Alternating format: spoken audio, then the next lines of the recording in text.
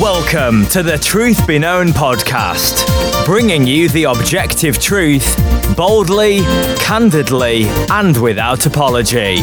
Welcome to this week's episode.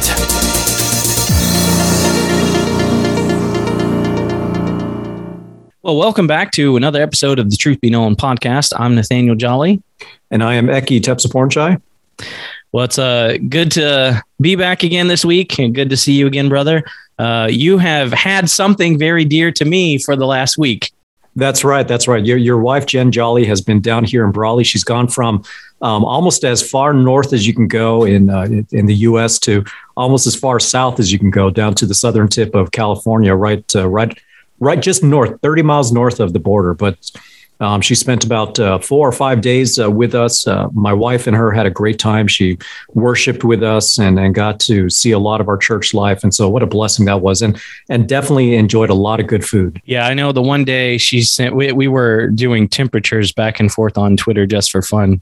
And I often looked and thought, you guys are 70 degrees plus warmer than us. Yep. No, thank you, brother. You can keep that down there. I'm definitely made for the winter weather. But anyway, well, speaking about winter and cold, a topic that you get the cold shoulder on these days when you talk about today, and kind of a hot topic, unfortunately, is the topic of abuse.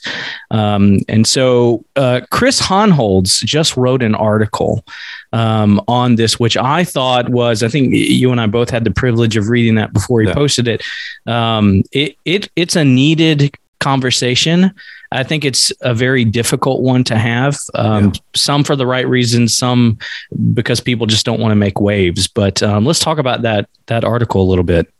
Yeah, so the article that he wrote, and for those of you who are listening, if you haven't read it, I would encourage you to go out and read it. He has his own blog site, I think, called slavetotheking.com. And we'll link that on the podcast episode. Yeah. No, that's great. And the article really calls for the church to stop platforming those who have been victims of abuse. And initially, that might sound like a cold thing to say, but I think it's much needed for this reason, because we're basically treating them as experts in the church and how things need to be fixed. And certainly when someone has been victimized by real abuse, I'm not talking about those who just claim it and it's not real abuse, but those who have been victimized by real abuse, certainly you want to hear those stories and understand what has happened and be able to take corrective actions. But we want to be careful about suggesting that the word of God is not sufficient, but rather we need to hear from these victims in order to understand how to move forward. And it's really, there's so many problems on multiple levels, but I think Chris laid out a very clear, very thoughtful, and very gentle, I would say, reason for why this is not such a good idea. Yeah. And, the sad thing is, this is coming from the Me Too movement in the world. That's where it's stemming from. The idea that if someone, and it's not just someone who's experienced anything negative that happens to them. Like I read a tweet, and actually it was a really good illustration. He said, well, when someone has been subjected to a terrorist attack, you don't then platform the victim of that as an expert in anti-terrorism. Right. And yet we're doing that same thing with abuse victims. And again, I think largely this is because we have just mimicked the world in this way. The Me Too movement is extremely dangerous. And I think it's rooted in feminism, and it's vile, and it's incredibly harmful, I think, for people who are genuine victims of abuse. In some sense, none of us are real victims. We're all sinners. We live in a fallen world. In another sense, we certainly can be victimized by others. And when you look at movements like Me Too movement, and when you look at what now we're seeing in the church, this platforming of abuse victims, I think it does far more damage. It's far less caring for those who have been through abuse situations than either we think it is, or we've just gotten so caught up in not wanting to appear callous or cold that we're unwilling to say, no, we're not going to platform you. This isn't something that we should be doing. This is not what we see in Scripture. Yeah, and let us be clear on what we're not saying. We're not saying that these issues need to be covered up, or that we shouldn't talk about them at all, or that we should cover for those who are guilty of committing these acts. I've said this before, that as pastors of the church, the leaders of the church, we bear a great responsibility to make sure that women and children are protected, and we need to take all the steps possible in order to make sure that their safety is ensured. Now, obviously, we can never be 100% safe from every possible situation that might come up. But I will say that in the event that something does come up, our response to it is absolutely critical. And for anyone who's actually a church leader, whether it's a pastor or an elder, even someone who's a deacon, or just maybe just a servant with children or whatnot, if any of these individuals are guilty of abuse, that person is disqualified from that place of ministry. And I would say that disqualification is essentially lifelong. Even if they repent, they can repent, be restored back to the church. But if they've been in a position where they have taken advantage and actively abused someone else, and when I say abuse, I mean real abuse. You know, sometimes we get people that someone said something to them that was unpleasant, and then they act like they were just shot or murdered or something like that, and they're ultra sensitive. That's not what I'm talking about. I'm talking about real sexual abuse or some sort of act of violence. People like that should not be restored back to the work of ministry. They can certainly be restored to the church as members, but certainly with a pastor or an elder, in my mind, they're forever disqualified from those spiritual positions. Would you agree with that? Yeah, 100%. I probably even go quite a bit further. We can just institute the fact that some eunuchs were made by men, in my opinion. I have no problem with the state absolutely wielding as much authority as they can against those men who commit those acts, and women. I mean, men aren't the only abusers. Yeah. And so, and I think what's interesting is, I don't know personally a single pastor who doesn't feel that way towards genuine abuse. And yet there's this kind of conversation that seems to demonize anyone who would still say, well, basically, if you don't elevate the victim to, almost a popularity status, then somehow you're okay with abuse. Well, that's evil. One, it's disingenuous too, because you're slandering pastors. You're accusing them of enabling abusers. But I see this language all the time. Right. And you made a good point. I think first we're confused as to what abuse means. Right. We live in a world where essentially, if I don't get my way, I can claim abuse. Yeah. I mean, that's the world we live in, right? I mean, would you say that's and that's the culture of safe spaces and microaggressions, where even saying something that implies something that may not have even been intended can be seen as abuse. We see this politically, where actual violence is not seen as violence, but words are violence, right? So we've completely twisted around in this society. So we are talking about actual sexual or physical abuse that is absolutely unacceptable. Now, why are we saying not to platform these individuals? Well, I think this also ties into the culture as well, because we've spoken at length about critical race theory. We know what critical race theory is, but critical race theory really stems from critical theory. Critical theory is really kind of the base at the base of all this, where you had a number of Marxist philosophers that formed what was called the Frankfurt School. They came over to America. They took a lot of these Marxist principles. They applied it to culture, and it was Max Horkheimer when he first introduced this concept, and he called it a critical theory as opposed to traditional theory, which is our means of learning things. But anyway, critical theory basically has the very familiar to a lot of people by now, has this very familiar idea of the oppressor group and an oppressed group. Mm-hmm. And truth is not subjective. Truth is not is not discovered by scientific means or by the traditional ways that we discover truth. Truth is found by the subjective experiences of those who have been oppressed. And so that's the view of critical theory. And you can see how that has translated into critical race theory, where if you are white, you're what they call cisgender, and male, you don't have a voice. Your opinion means nothing. But if you can check off a bunch of intersectional boxes, being female and minority and LGBTQ and whatever, you check off more of those boxes, then you do have a voice. Your opinion is valued because you're considered to be a part of that oppressed group, and there's going to be more truth with you than there is with someone who doesn't check those boxes. And so that's the culture we live in, where we think that truth is the subjective truth with the oppressed is more valuable than actual objective truth. But if we're a Christian, if we know God, we know the Lord Jesus Christ, and we trust in God's word, which all Christians should, then we understand that truth is not a subjective element of people who are oppressed. Truth is the product of what God reveals to us in his word.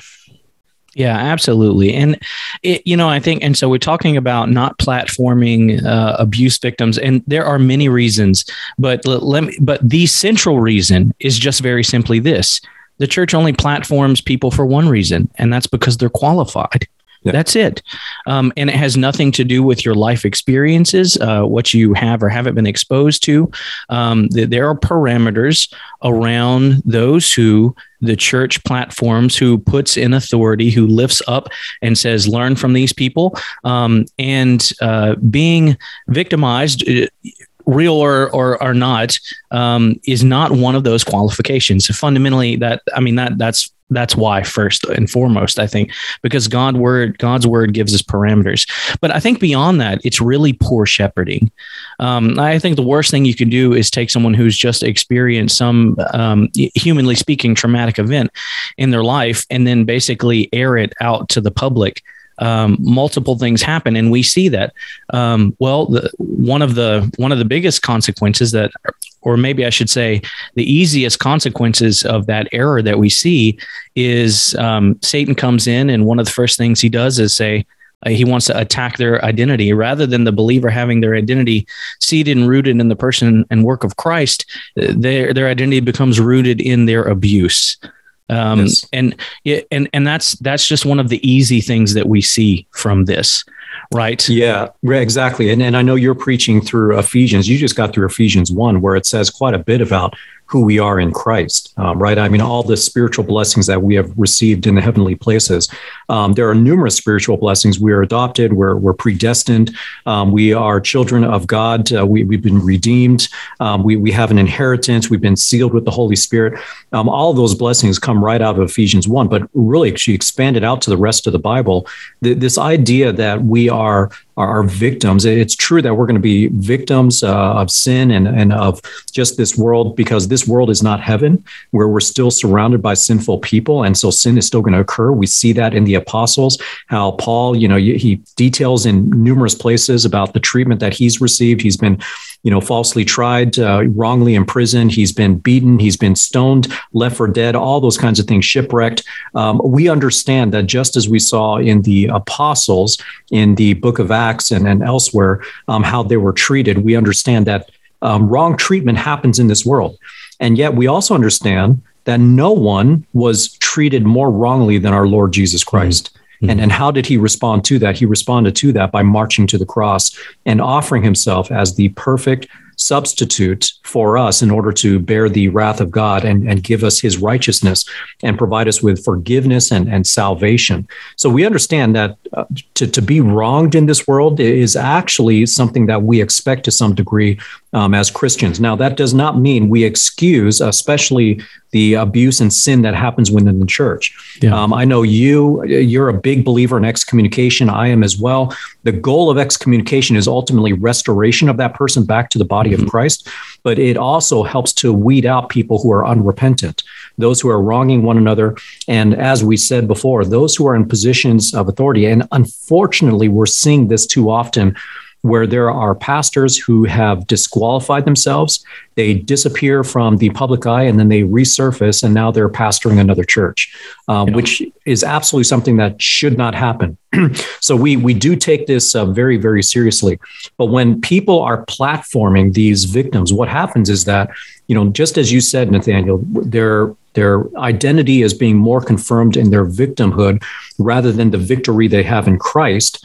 But second, what we're seeing is that there's a negative effect to the rest of the body of Christ. So there's there's a few I know of in particular who have unfortunately been victimized within the church, but now they've turned it into a ministry where they go to churches and basically they have this they have this almost slanderous attitude where they just assume that everyone is guilty of this, which is not the right way to respond. Nowhere in Scripture are you going to see that as a good and godly response. And then also what you will see is this fruit of bitterness. Well, when you go to Galatians chapter 5, bitterness is not one of the fruit of the Spirit.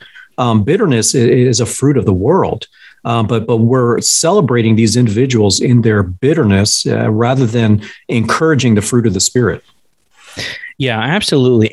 And so to platform something like that is to give your platform to Satan. And let me be clear what I mean, because I know I'll be accused of saying abusers are Satan.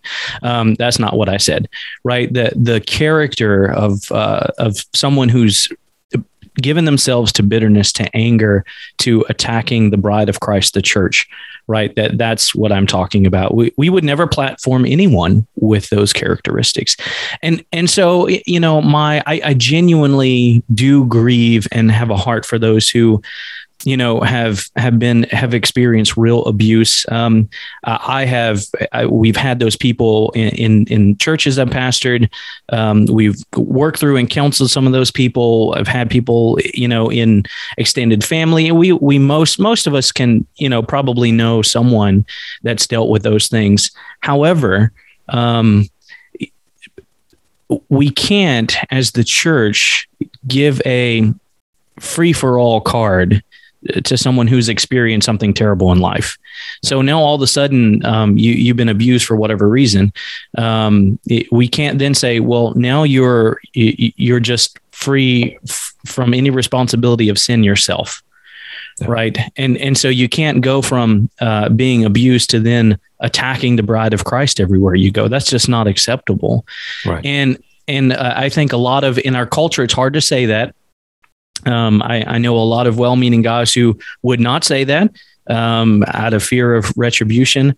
But this is also just part of shepherding and pastoring. If we really care about these people, we can't just step back and let Satan attack them in the areas that he easily can, which happen to be things like bitterness, unforgiveness, etc. We have a very real enemy, and giving people a platform because we're afraid of the world. And I think a lot of it is just that we're afraid of the world.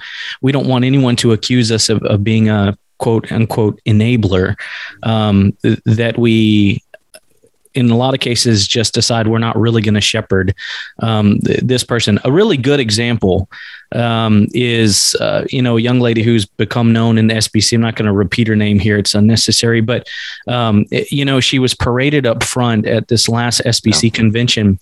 And let me tell you how sick that made me to my stomach. And I don't think that young lady is a believer. She has made that statement herself in past messages on social media. I think the fruit of what I see witnesses that to be true.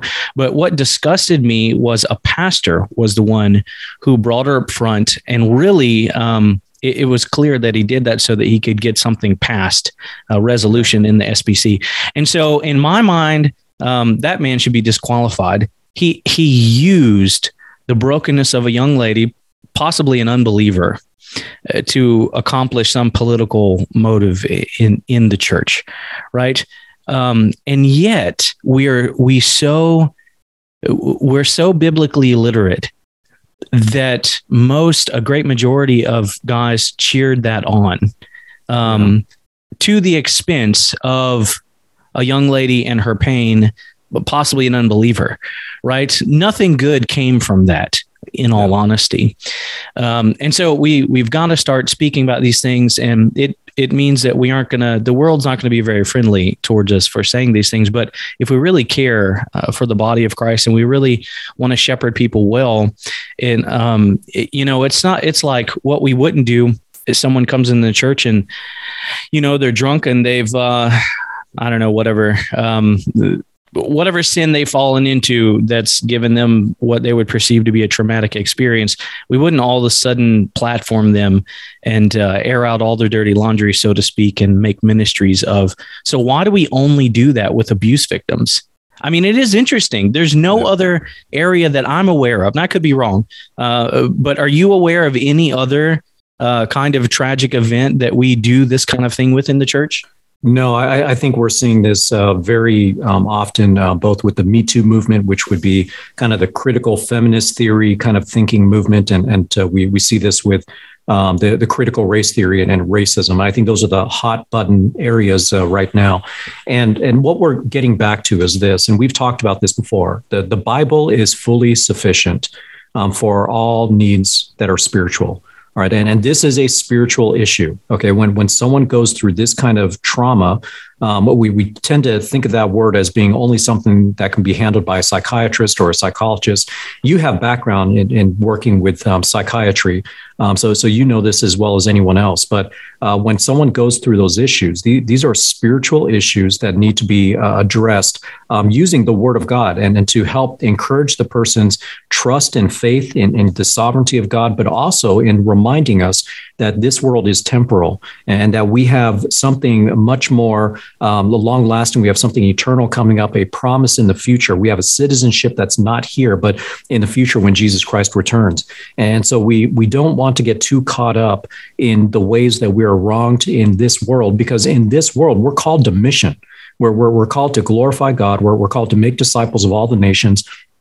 I've been, there's a message I preached a few months ago, and it's basically 4 major aspects of Christianity: worship, discipleship, fellowship, and citizenship. If you understand those 4 things, you understand what it means to be a Christian. And when you look at what's happening in this kind of Me Too movement, it's all about griping about the failures of man without talking about the redemption that's in God and in Jesus Christ.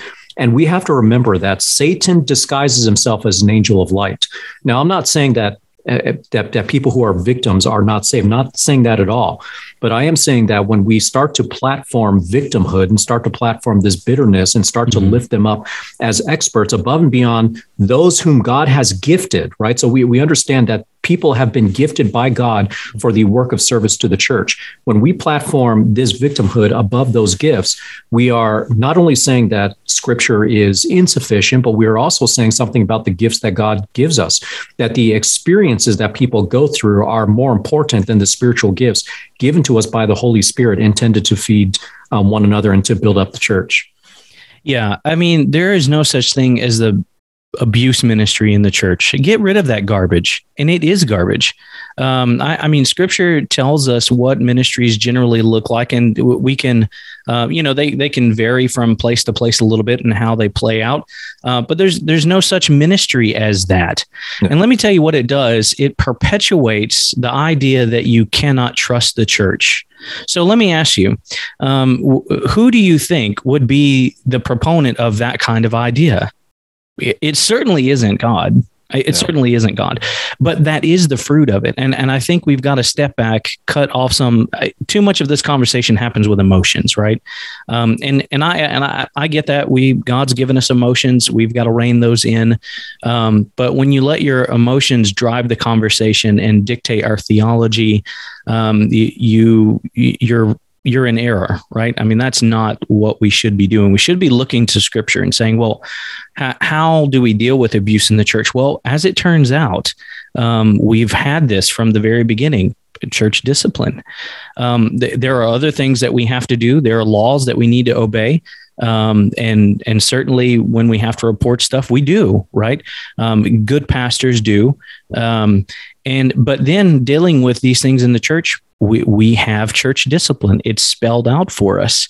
And so that's adequate because it's what God has said to deal with these things. And then, of course, again, let me be clear. I'm not saying that we don't report things to the authorities. We do that. We do that right away. Those are good things. They're necessary things. We should do them.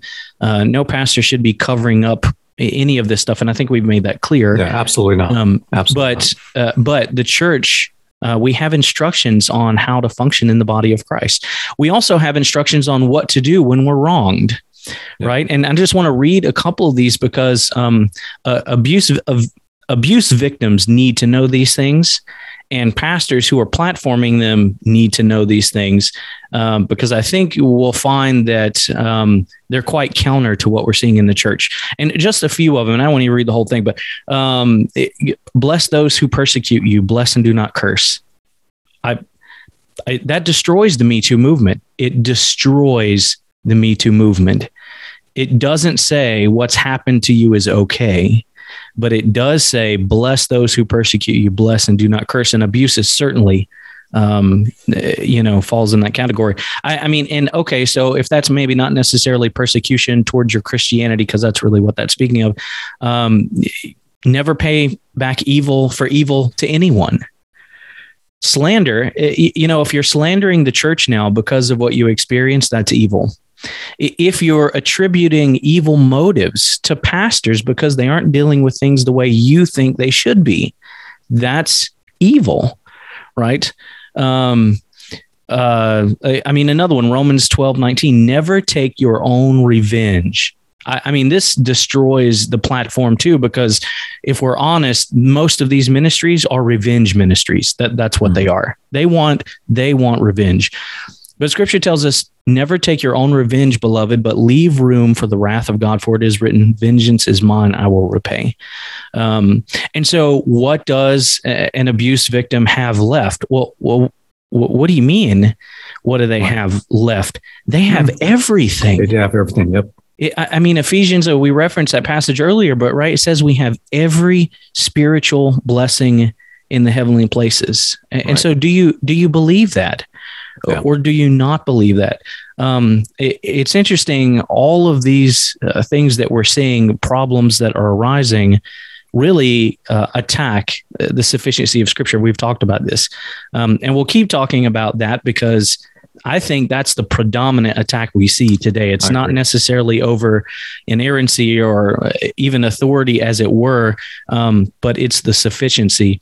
And it's interesting. I was going to read a response that I got on Twitter. I couldn't find it, but basically it was, a young lady who had said she was abused, and she made a very sad statement, something to the effect of how she didn't find any of her help or healing in the church. She had to go to the world for that. And that was very interesting. So she admitted that she was on medication for depression and said that it hasn't cured the problem. It just helps her cope. Now, that was very interesting from an abuse victim's own mouth. But here's the reality. God doesn't want you to cope. He wants you to have hope. And it's entirely different. You don't have to live a life, and nor should you live a life of just trying to cope as a believer. We have hope in Christ. We look to the cross. And I think at one stage I made a comment about, seeing your depression nailed to the foot of the cross. And that should be sufficient for us. It doesn't mean that it magically goes away, but, as we renew our minds, as we go to Scripture, most of these guys don't know their Bible. I have yet to see personally, and this is no indictment on the abuse victim as an abuse victim, but I have yet to personally see someone claiming to be abuse victim who actually knew their Bible. Yeah. So of course they're struggling, because they don't know what the Word of God says. And if the pastors around them, if they're allowing, a lot of them aren't even in church, right? They aren't committed to a church. But if they have good pastors around them, then they'll be pointing them to Scripture. You aren't going to find your healing if you're not looking to Scripture, right? And if you go to the world, then you'll get exactly what this young lady, who very rarely do I see them just openly admit that. Good for her. But I think that's the experience of everyone that I have known. I never had a patient in the psychiatric hospital who said it would communicate anything other than it just helped them cope with it, but it didn't deal with the root of the issue. Right. Yeah. And we did a previous episode on depression where we talked about this, that the medications that are prescribed are not medications that really treat the source. They just try to treat the symptoms.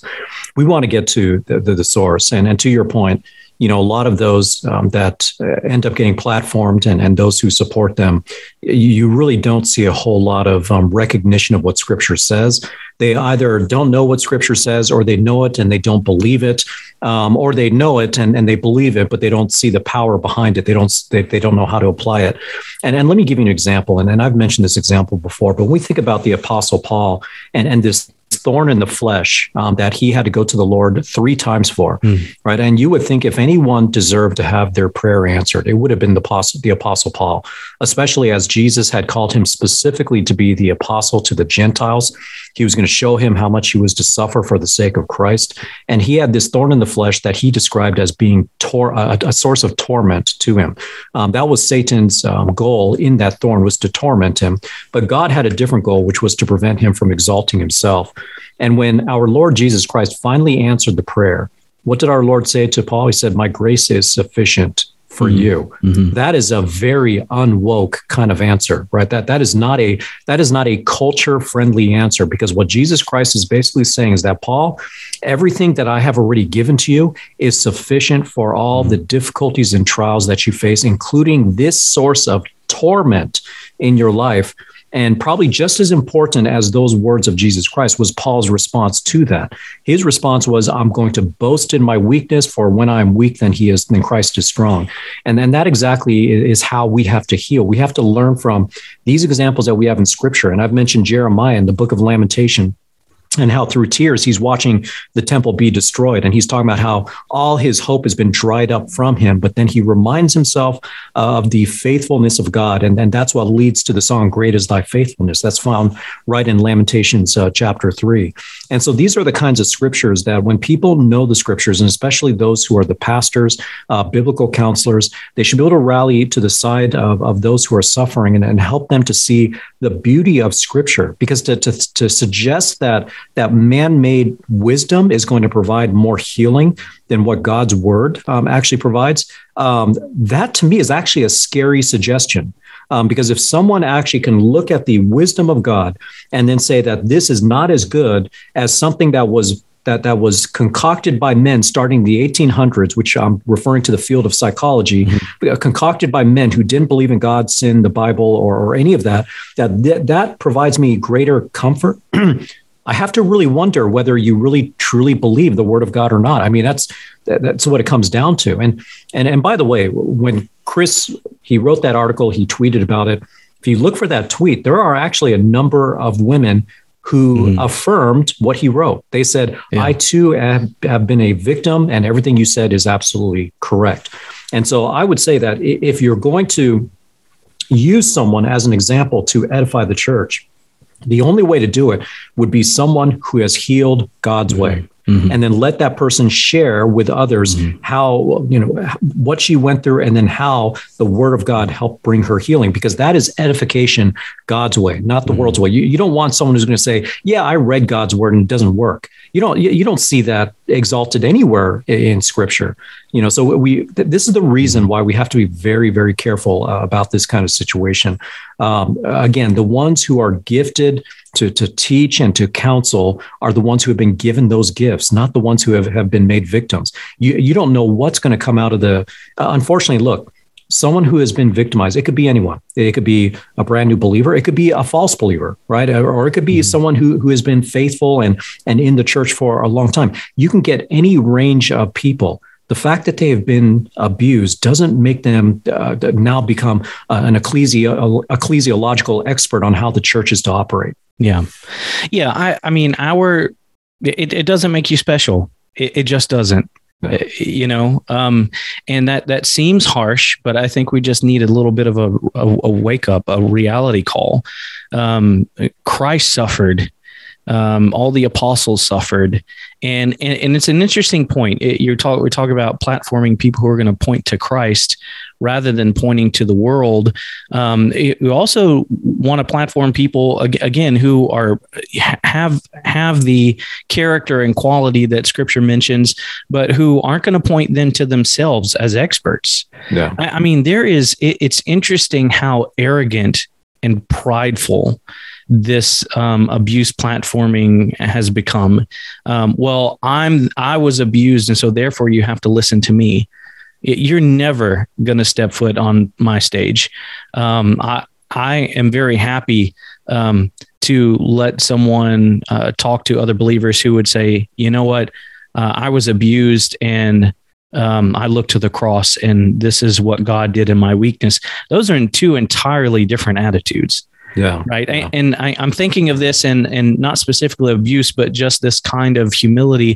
Joni Eareckson Tada, I'm not sure if you're familiar with her, but yep. A great example of someone who could very easily claim victimhood. Yes. Right. And I mean, her life is more difficult than most of us will ever really understand. And yet she constantly points to Christ. As in fact, I mean, she's even said that her tragic, and it was a tragic accident. I mean, she went from being fully functional to having an accident, which put her, in a wheelchair for life. And so she has lost something that she once had. And rather than that being a point of, look at me, I'm a victim of my circumstances, it's been, this is one of the greatest things God has done for me in my spiritual life. I mean, it's amazing testimony. That's the work of God that does that. And so that's the kind of humility that we would want to see before we ever platform anyone for anything. But especially in this. And I think, so many of these women, rather than being platformed, need to be just sitting under the preaching and teaching of the word. I'm blown away by how many comments there are just in general of how that is the worst thing that could happen to them by professing Christians. In fact, I want to read this comment because I've seen a lot of it, and I know you have too, but I think it's just indicative of part of the problem. So I said, what is the absolute best place for any victim? And so this is on my post on Twitter. A committed member of a biblical church, rightly submitted to the elders, devoting themselves to the preaching and teaching of God's word, prayer, and the ordinary means of grace. And so you go back to the book of Acts, you see new believers, they came to Christ, and it says they were continually devoting themselves to the apostles' teaching, to prayer. And so that's where I'm picking that up from. And of course, this is the best place for anyone, right? Not just a victim. And then I say there are no exceptions. This is God's good design. Listen to one from a very verbal professing Christian. Listen to the response to that. Terrifying is their first word, exclamation point. Terrifying. This that you've described has enabled countless abusers, and their victims are re-victimized over and over again by this warped idea of what God's design is. Yeah, that's a terrible, terrible statement. It's terrible statement. It's frightening. It's blasphemous. I mean, I pray that God's grace is found in cognitive dissonance with this person, because surely they don't mean what they said.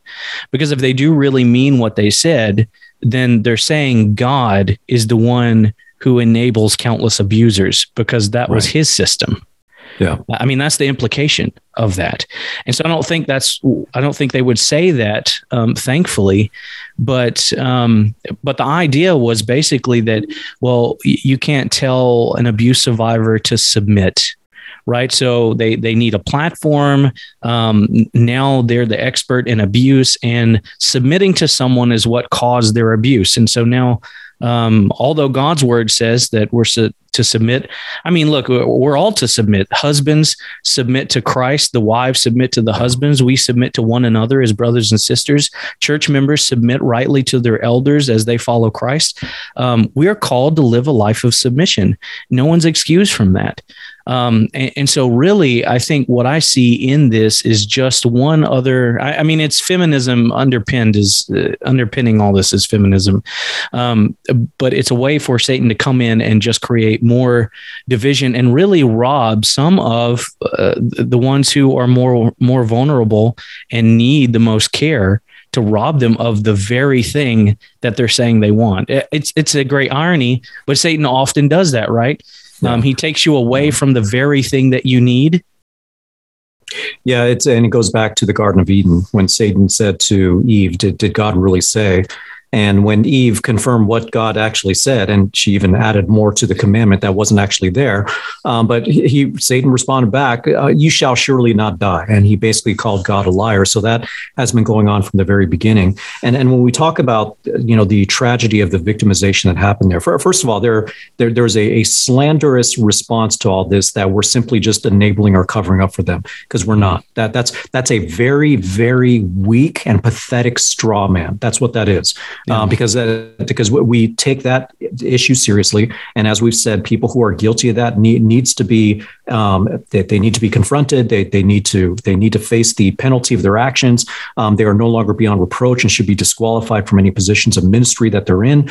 So we believe in taking those steps, and whatever the government would add on top of that, certainly we would support that as well. So we're not taking the common actions of the Roman Catholic Church where we just try to keep those abuses in-house and try to hide them from everyone. No, I mean, if there are legal ramifications behind that, we believe in taking them to the fullest extent that the government would prosecute them. But here's the other side of this too. When we take this kind of notion that, God's way doesn't work, which is basically what that tweet was suggesting. Yeah. Sitting under the preaching of the teachers and the preachers at the church, and growing with the believers in Christ, and letting them pray for you and be an encouragement to you and edify you, and setting your hopes upon Jesus Christ and the hope of his return in the future. That is really the pathway to healing. But when someone says that is just enabling, what they're saying is that God's plan doesn't work. Yeah. Right. And instead, what they start to suggest, and what you see with a lot of these churches that really push this forward, that really provide their full support in this kind of Me Too movement, what happens is that they start to deny the word of God. So we've also seen a number of tweets of people that are saying that if the Apostle Paul was a false teacher. The only reason why they would say that is because they want to be able to take what he has said about how male teachers should only be the ones teaching, and women are only to teach women and children. They want to be able to take that and just rip it out and not even pay attention to it. So you get this kind of fruit where they deny the scriptures, but also what you see as a fruit, and we've mentioned this, I just mentioned this a moment ago, was bitterness. So you're encouraging people to be bitter. You're encouraging people to take up this crusade, this social crusade. And the result is that they assume, and this has happened to me, I'm sure it's happened to you, where people have addressed us and assume that we are also abusers within the church. Yeah. And from my point of view, it's like, first of all, you don't know anything about me. You haven't talked to anyone in my church. And for you to make that kind of statement, that is a bold accusation, but they feel that they are justified. So there's also this mindset of you are guilty until you prove otherwise. And again, this traces back to the culture of our age. It's how critical theory teaches us to think, but it is very unbiblical. It is very unbiblical. So we go after those whom we know are guilty, and then those who are not, we investigate, or those who are unsure, we investigate. And for everyone else, we give them charity. And we trust that the word of God is still going to accomplish its good purposes. So all this attack is really undermining the foundation of God's word and his plan for us. And when we talk about victimization, I'll tell you what, the real victimization happens in these churches that cave to these movements and starts to teach people that God's word is not enough, but you need the wisdom of man. You need the bitterness of men. You need to undermine scripture. You need to take up these social crusades. And guess what gets lost in the process? What gets lost is Christ. Yeah. Yeah, absolutely. That's well said, brother. As you were talking about that, I was thinking, you know what? When we look at all this stuff, and there are certainly guys that are proponents too, but mostly we're platforming women, right? Let me just, I want to just go to God's word again, because again, this is the standard by which we have to live. And let me just read the character of a godly woman, and you just consider the majority of what we see in this movement and see if it compares or how it compares. So this is, in Peter. So it's not even Paul. This is Peter. So he's talking about husbands and wives, and he goes on to say, your adornment must not be merely external braiding of the hair, the wearing of gold jewelry, or putting on dresses. And so, he's talking about that sort of thing. But listen to the next part. But let it be the hidden person of the heart, with the imperishable quality of a gentle and quiet spirit, which is precious in the sight of God. You know what I don't see in any of these big platformed women? A gentle and quiet spirit. Yeah. I'm not saying that they aren't believers, although I certainly do believe some of them aren't. But what I am saying is that if we really care for them, if they have people around them who really care for them, this is what we ought to be pointing them towards. And we shouldn't be platforming anyone outside of this. I mean, this is what it says is precious in the sight of God. And so we look at the fruits of these things, and and again, it's not to be callous or cold towards, what happened to them. Abuse is a terrible thing. It absolutely is. Here's the reality. It's interesting. I know I've seen some people accused of being enablers and abusers themselves, and I happen to know that they themselves were actually abused. They don't find their identity on it. They don't speak to it. They don't say anything about it. Right. And so sometimes I want to say that, but I don't, because I know they don't want it known. But, and I just think, if we applied the same standard, well, that's just really it. One person speaks up and says, you know what? I was depressed, and really I came to deal with it when I realized that it was just my sinful selfishness. I wasn't getting my way. And until I dealt with that, I had depression. And then once I dealt with that, and then of course that person's dismissed, right? It's important that we recognize that. And the same with the abuse. So Chris Hanholz's article, lots of, as you said, several women have raised their hand and said, well, look, I was abused, and I agree with them 100%. Well, if they actually care what abuse victims have to say, why are all those women dismissed? But see, this is the thing. It's a straw man. The point is to try to catch someone where they don't have experience and they can't speak to. Except that doesn't work if you're a believer, because we have scripture and God speaks to how we deal with all of these things. Amen. So it doesn't actually matter whether or not I have personally had to deal with alcoholism or sexual abuse, or I'm not the healer. Neither is any pastor. Yeah. We have a book given to us by God, points to Christ the healer, and we're just simply pointing them to the one who does bring healing and wholeness. And so we don't have to have experience in those things. Those are ridiculous arguments. And we see that because, again, when someone raises their hand and says, well, I was abused and it was scripture that helped me out of it, that's the end of the conversation. They're just dismissed, right? Yeah. And so we see a lot about it. But this is the character. I think I have to admit, I'm sad that I don't see more healthy ministry by women in the church. My wife and I talked about this off and on throughout the years. I think there is a genuine lack of Titus 2 ministry, of godly character, women who have the character of what we've just read in 1 Peter, who will come alongside other younger women and teach them how to love their husbands and how to train their children in the admonition of the Lord, who are servants in the church. Instead of having that, we have what we're seeing now: specialized sin, abuse ministries, which the fruit of is anything but what we see in Scripture. Right. Yeah, and that's unfortunate. I do agree with you. When you have good and godly women within the church who have lived according to God's word and have gone through difficult circumstances where they have found the answers given to us by God, those are not the people that we should be counseling. Those are not the people that we should be silencing.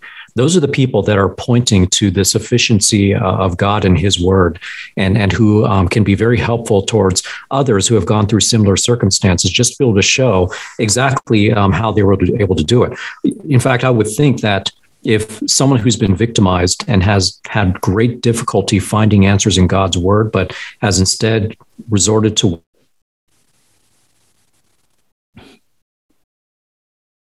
I would think they would say, "Can you show me? Can you show me how it helped you? What verses did you go through? Talk to me about your prayers, the process and all that. The process that the Bible showed you. That could be highly instructive. But I think we see a scheme of Satan in discounting those things and saying, okay, well, if you said you found it through God, we're going to dismiss you instead of hearing from you, because we would rather hear from people that found answers outside of God. That's a dangerous place to be in. But that is also the culture of the age, where if you don't agree with the popular kind of narrative of the progressives or the liberals or the leftists, if you don't agree with their narrative, then you are automatically canceled. And we certainly don't want to exhibit the behaviors of the world. We should be holy. We should be separated. And one of the greatest ways that we show our holiness is by our reliance upon the word of God. Yeah. So, I mean, Eki, are you telling me that sometimes I'm just going to suffer and I have to trust God? Absolutely. And we see so many examples of that throughout scriptures. We see, and you know what, it also, and let me say this too, and I've said this before, but it's worth repeating. This world is not our home.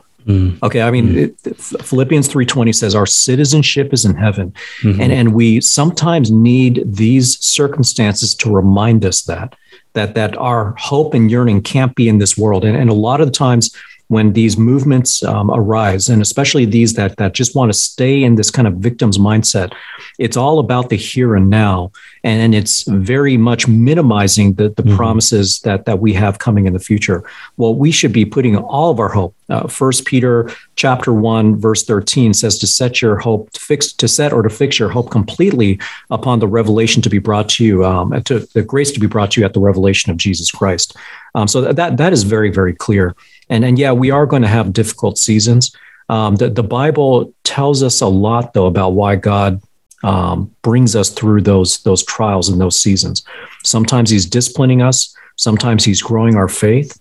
Sometimes he's just glorifying himself because you are already a righteous person and he wanted to show your righteousness through that trial. Sometimes it's just a result of the sin that's around us or that the world hates you. All of those reasons you can find very, very clearly in Scripture. But when you go to worldly reasons, you give no room for any of those reasons to actually be made known to the person who went through the abuse. Yeah, I mean, without a doubt, going to the world, you're going to end up fighting against God if that's where we're going. And we don't. I mean, we've talked about this before. We don't have a good theology of suffering in Western Christianity. You go to other parts of the world, and it's normal, right? They don't respond in the same way we do here in the West.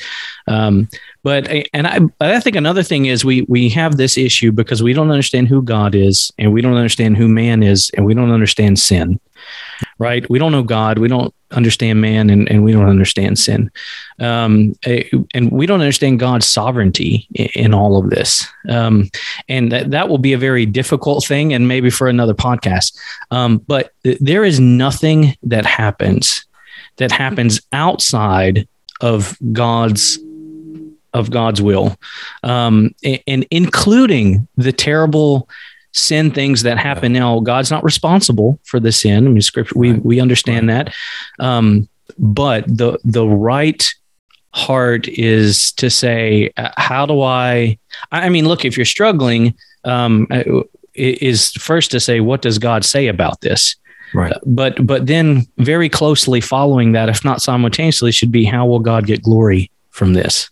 Yes. Right. And that's the heart we want. It doesn't mean we don't struggle. We're not difficult. We don't have difficult times. I think we talked about Job in a previous one when we talked about depression. Right.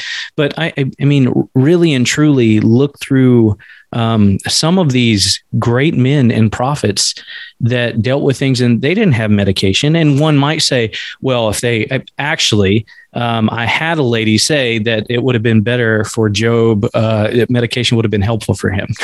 And I just thought, you must be kidding me. Like, before that comment, I actually asked her, have you ever read the book of Job? Because it seemed clear to me that she had not really read the book of Job. That comment confirmed the fact that she's never really read the book of Job.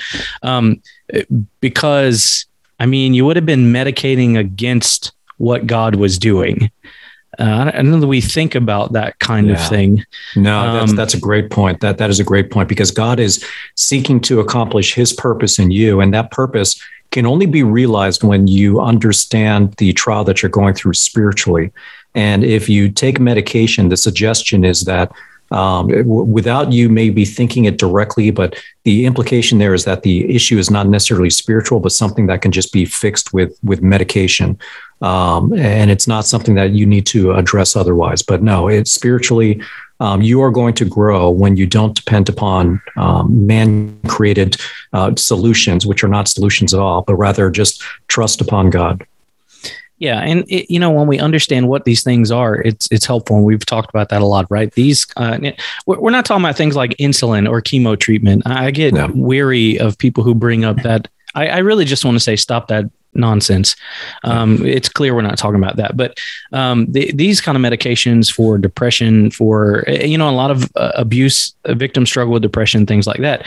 But these medications, I mean, they're specifically just designed to numb you.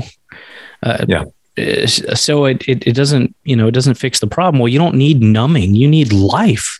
Yeah. Right.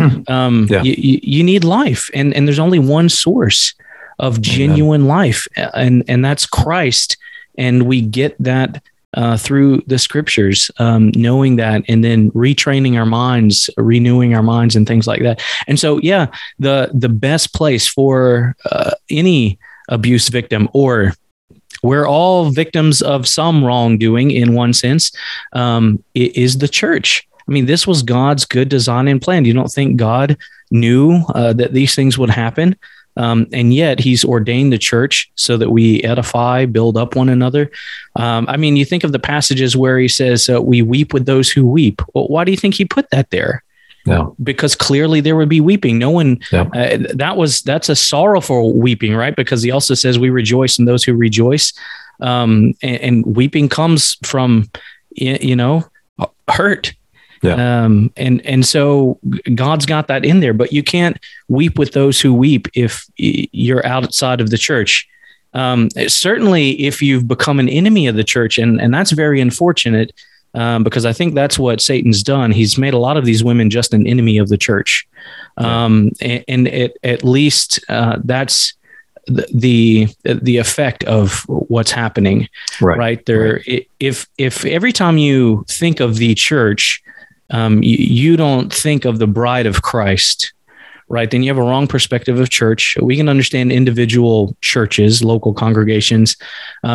But if your mindset is just to go in and expose everything in the whole body of Christ all the time, I want to know, I have questions about salvation, genuinely.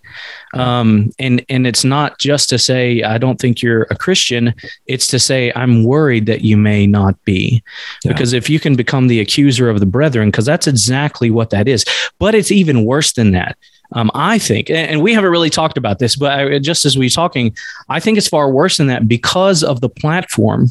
The view is that it's not an individual church that's bad. It's kind of the church at large. Okay, so now you're demonizing Christ's bride. Mm-hmm. That ought to be a fearful, frightful place to be. Because Christ is coming back for the bride for which he died for, and you're attacking her. Yeah. You aren't going to be on the right side of things when he comes back, if that's where you are.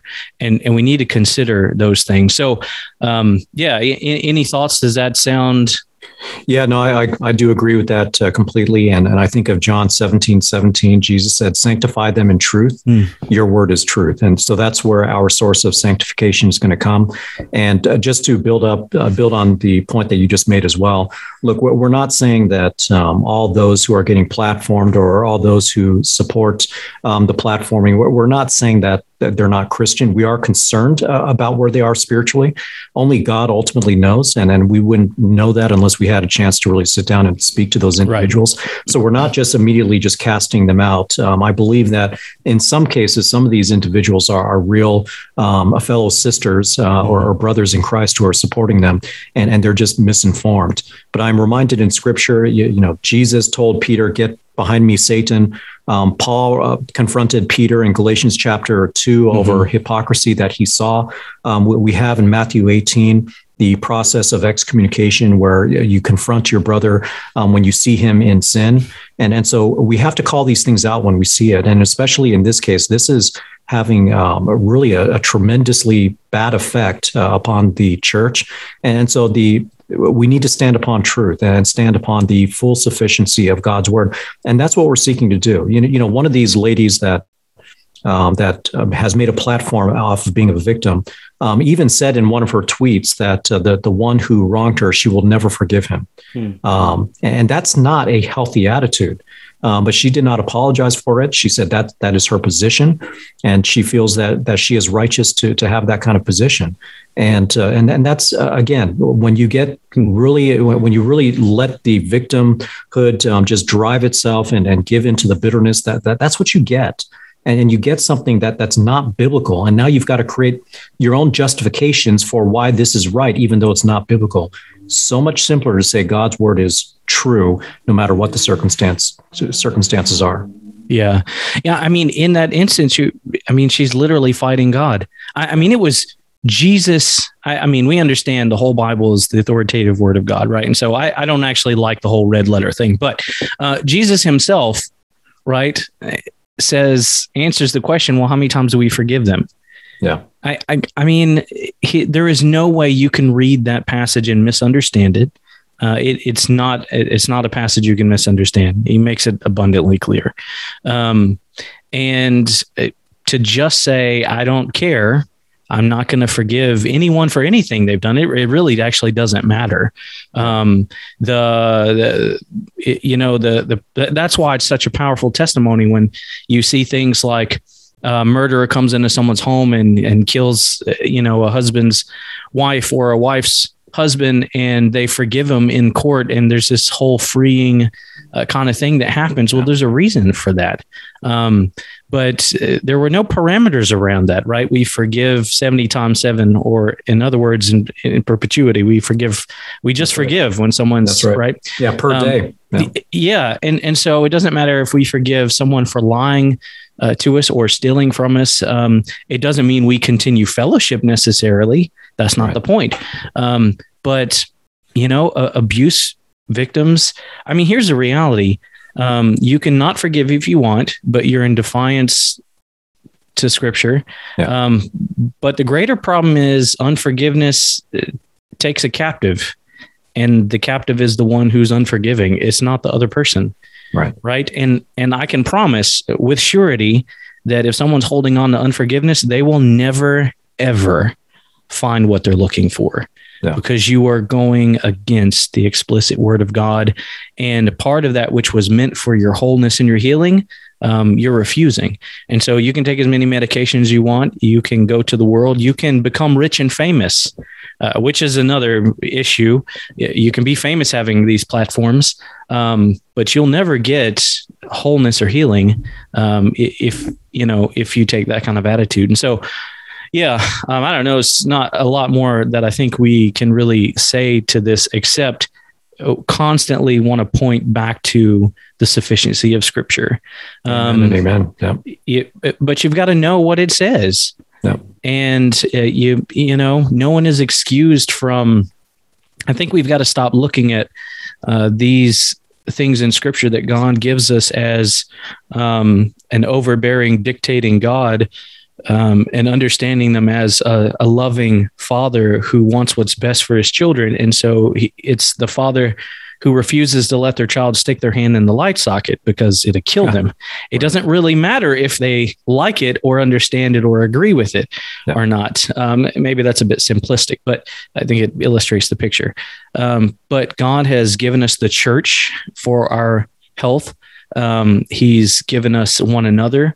He's given pastors and teachers, elders. And when we submit to those things and we give ourselves to the way God's commanded us to live our life, it's only then that we really find, wholeness and health and healing for these other things.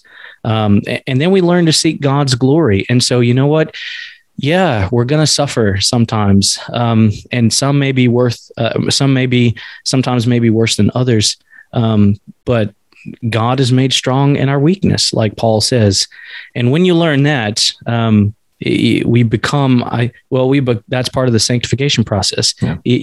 The holy person, the person who's grown in sanctification is the one who says, how is God glorified in my trouble, in my weakness? Not the one who's complaining about it. Amen.